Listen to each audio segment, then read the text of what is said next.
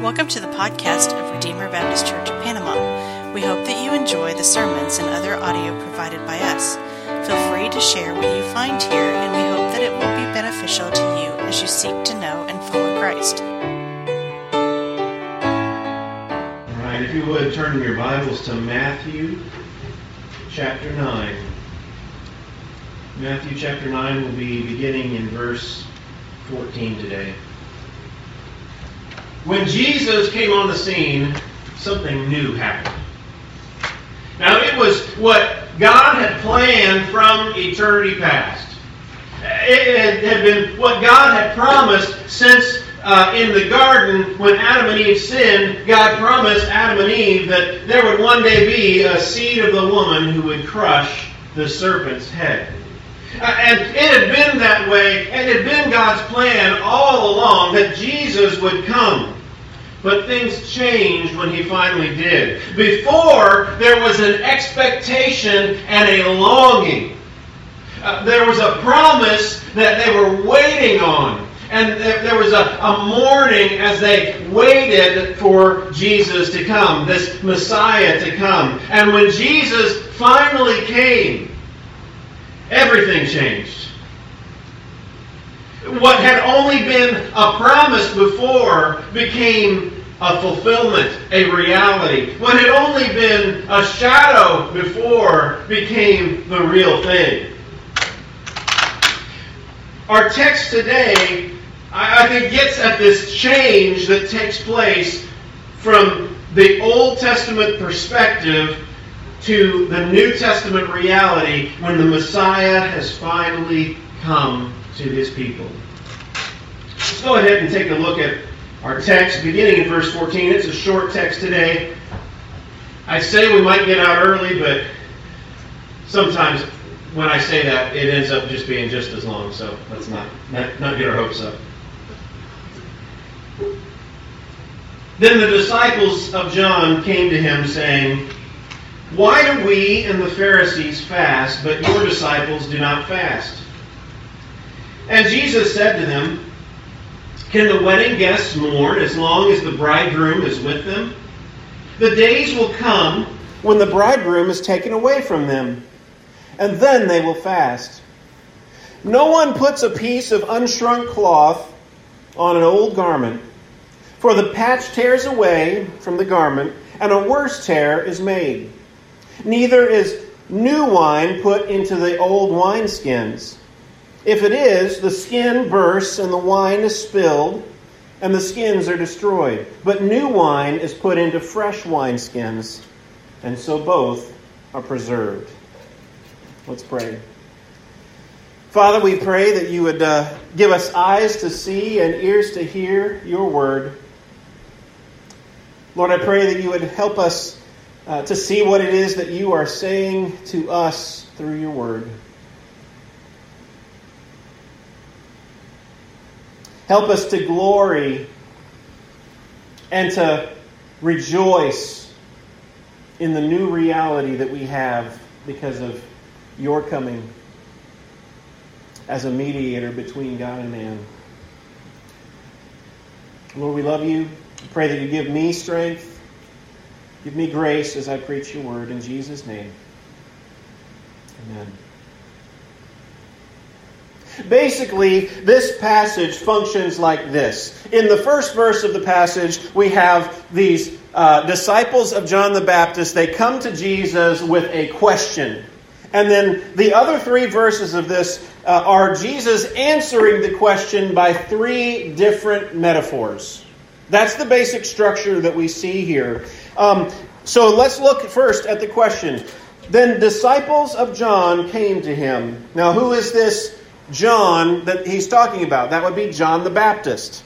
John the Baptist, remember, was the forerunner that came before Jesus. He was the one who was out in the wilderness proclaiming, "Prepare the way of the Lord." So his whole point of his ministry was to announce that Jesus, the Messiah, was finally coming. That he was finally here. And Just like Jesus had disciples, he had the 12 that were called apostles, and he had many others that were following him. John had also collected disciples before Jesus had come on the scene, and they were following John and learning from John, and he was their Bible teacher. Now, John, by this point, had already been put in prison by Herod. But his disciples, his followers, they noticed a difference between what John had taught them and what Jesus was teaching his disciples. John's disciples and the Pharisees as well, which we know the Pharisees often had conflicts with Jesus because of the way Jesus seemed to be not following the traditions of man that the Pharisees were used to. John's disciples and the Pharisees had this in common. They were fasting. They had regular fasts. Now, if we look at the Old Testament law, there was only one time of the year, actually only one day of the year, that the Jews were required to fast, and that was the Day of Atonement. The Day of Atonement we read about in Leviticus chapter 16. And on the Day of Atonement, that was the day whenever there was like 2 lambs brought before the priest, and the priest would put his hands on one of the goats. Actually, they would let one of the, not lambs, goats, but lambs, they would let one of the lambs go and wander into the wilderness, while the other lamb, the priest would put his hands on and put all of the sins of the people on and sacrifice that one that had all the people's sins on it. And that was looking forward to the fact that Jesus would one day come and die for our sins. That was the only day of the year that the Jewish people were required by the Jewish law to fast.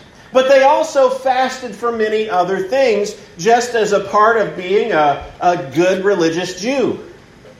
They had many different fasts that were just customs that were not required by the law. In fact, from my reading, it looks like they would actually fast every Monday and Thursday as a part of their regular week.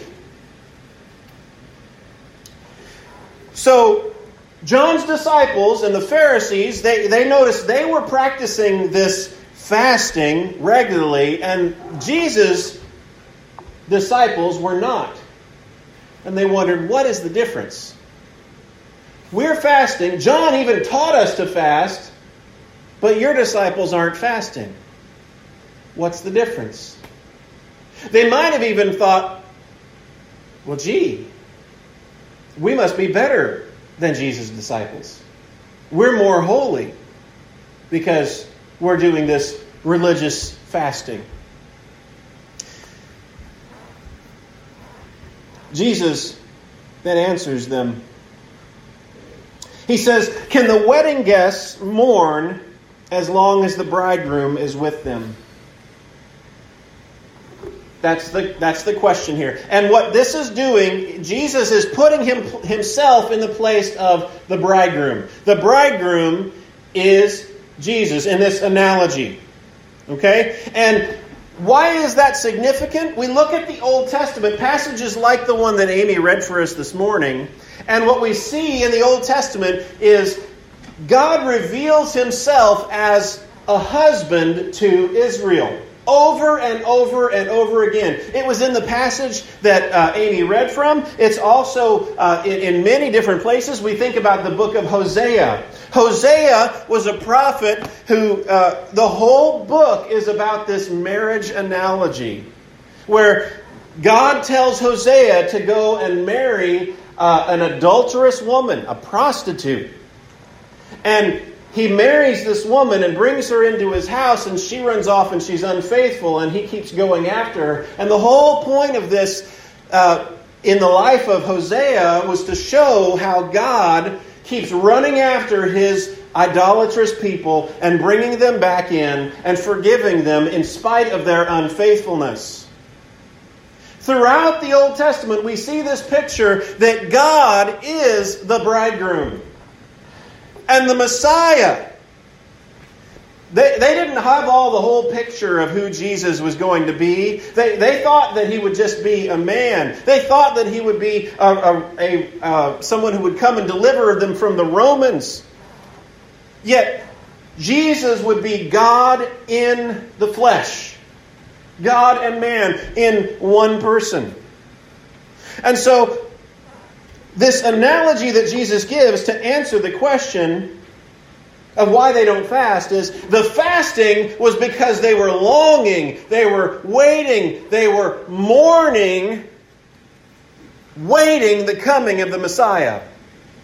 When someone fasts, the point is to give up something so that it brings your awareness of your longing and your desires. You know, when we're hungry, we're very aware of our desires, our fleshly desires. But the point of fasting for a religious purpose is so that it helps us that when we feel that hunger pain, we're reminded to long for God. And that's what they did in the Old Testament. They were longing for the coming of the Messiah. Jesus here says, can the friends of the bridegroom, the wedding guests, mourn as the bridegroom is with them? He's here. Jesus had come. The Messiah had come. It would be inappropriate for them to continue fasting and mourning because he was here. It was time to celebrate. It was time to live in joy because the Messiah was in their presence. The disciples had God in the flesh right with them, communing with them. And so it was inappropriate for them to continue to have the perspective of Old Testament people, longing and waiting. But then Jesus says, the days will come when the bridegroom is taken away from them, then they will fast.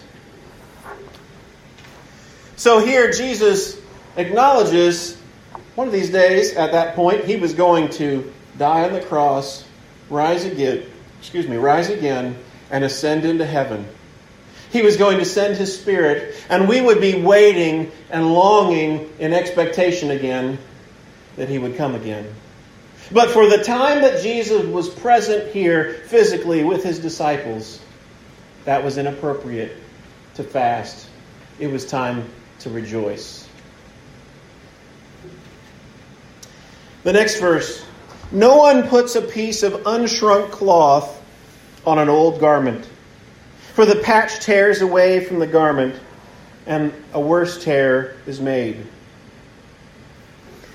Now, usually in our day and age, whenever we get a hole in a pair of pants or a shirt or something, what do? We throw it away and get a new one. Or we just keep on wearing it until we can't wear it anymore. We throw it away and get a new one usually. We don't worry about patching things. But those of you who are older who were here with us, you may remember a time when you would patch things. You didn't have the money to go out and get something new. It's only got a little hole, you patch it up.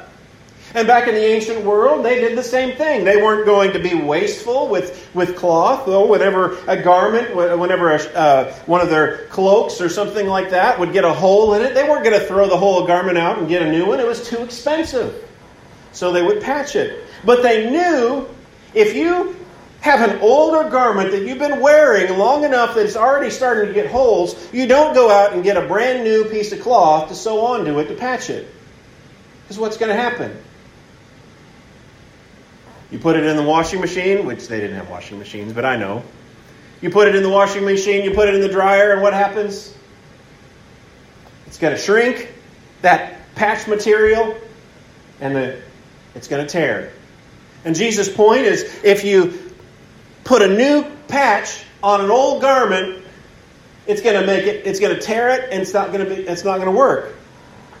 The point here is the same point he was getting at before. It's inappropriate to act in the way that they used to act in different circumstances. Jesus had come. The Messiah had come. This is now a New Testament reality. No longer longing and waiting and expecting, but it was a new reality. And to try to act like the Old Testament era in the New Testament reality where Jesus had finally come, it was just break everything.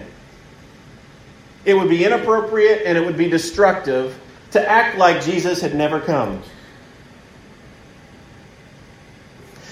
The next illustration, the final illustration he uses, he says, neither is new wine put into old wineskins. If the skin bursts and the wine is spilled and the skins are destroyed. But new wine is put into fresh wineskins, so both are preserved. So here's the picture. In that day and age, they didn't put their wine in a bottle or something like that. Instead, they would have skins, like leather skins. They would kill an animal, and they would have the skin from this animal. They sew it up tight, and that waterproof it in whatever way that they could, and they would put the wine in there. And while it was still fresh, the wineskins had some elasticity to it. They could stretch a little bit. So new wine would go in that so that it could stretch. But once it got a little bit older, those skins would get brittle and they would not be able to be so elastic. So if you put new wine that's not fermented yet, not completely fermented, into these old wineskins and you seal it up, what would happen is, as that fermentation process continues to go, it would expand, and this old wineskin would be so brittle and it would break, and the wine would be lost, and it would be no good for anything. Jesus is teaching the same message that he taught in the other places. It's inappropriate in this new reality to act like we're in the old reality. It's inappropriate in this new reality to act like we're in the old reality. It would be destructive, it would be damaging to act like we're in the old reality. So what does that mean to us? We no longer do the things that they did in the Old Testament. Sacrifices. We no longer have a sacrifice. We no longer have to kill a lamb or a bull or anything like that. All of those things were shadows that were pointing forward to the time when Jesus would come. We don't have a continual over and over and over sacrifice. But it is, as Hebrews says, once for all finished on the cross. The sacrifice that Jesus paid on the cross covers all of our sins. Past, present, and future. We don't have to keep going back over and over again to try to appease God, because Jesus has appeased God by His blood. Jesus has satisfied the wrath of God forever against all those who have faith in Him. We don't go back to that Old Testament reality. Now, I want to give a warning here in this passage. I think sometimes this passage gets misused. Sometimes this passage gets misused. We see this passage that talks about how you need new wineskins instead of old wineskins for new times. And so people would say, well, times have changed. Times have changed, so we need a new way of reaching people. The old methods of preaching God's Word doesn't work anymore. We need a new way. We need a new method. People have changed. This is the modern world. It sounds pretty seductive. It sounds like it's maybe something you would get from this passage, but it's not. Jesus was talking about the Old Testament realities that have passed away and that are not compatible with the New Testament reality. This is not saying that we somehow change what we believe, what we teach, or how we practice in the church. Yes, we may update our songs. We may have newer music. We might even use a band one of these days. But the thing that we are committed to hasn't changed since Acts chapter 2. In Acts chapter 2, the disciples devoted themselves to the apostles' teaching. We continue to come when we hear God's word every Sunday. They devoted themselves to the apostles' teaching, to the breaking of bread. And once a month, we take communion together as a part of breaking bread, just like the New Testament early church did. To fellowship. We want to spend time with one another in each other's lives and helping one another follow Jesus and encouraging one another. They devoted themselves to the breaking of bread, the apostles' teaching, to fellowship, and to prayer. We need to pray together. Paul told Timothy, give your attention to the reading of the public reading of Scripture. That's what we do here. We publicly read the Scripture. Paul tells us to sing songs and hymns and spiritual songs. The same things that worked in the New Testament era work today.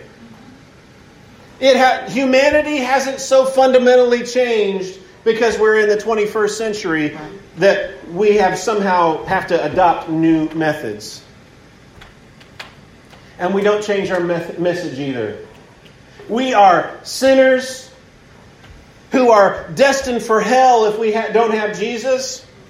And Jesus has come to save us from our sins. He died on the cross, and all who have faith in Him can look to Him and be saved. Trust in Him. The gospel does not say, oh, it's okay. Everybody does it.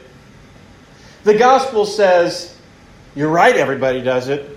That's a problem. Jesus died for it. Look to Him. The gospel does not say, well, we understand better about human sexuality in the 21st century than they did back in the apostles' day. That's not what the gospel says. The gospel still keeps the same standard that the early church believed in. Same moral standard. Times haven't changed that much. And God's will for us is still our sanctification. That we abstain from sexual immorality.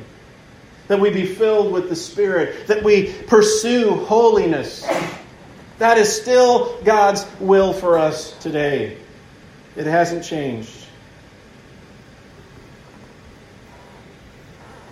That's the danger I see, that sometimes this text is misused. New times call for new wineskins. When Jesus gave this analogy, it was a one-time thing. He was coming into the world. Everything's different after Jesus. That's what he was talking about. Maybe you're here today and you don't know this Jesus. Maybe you're still trying to gain His approval through your works, through saying enough prayers, through fasting, through whatever. Just being a good enough person. We can never do it that way. We can only rejoice because Jesus has taken our sin upon Himself and nailed it to the cross.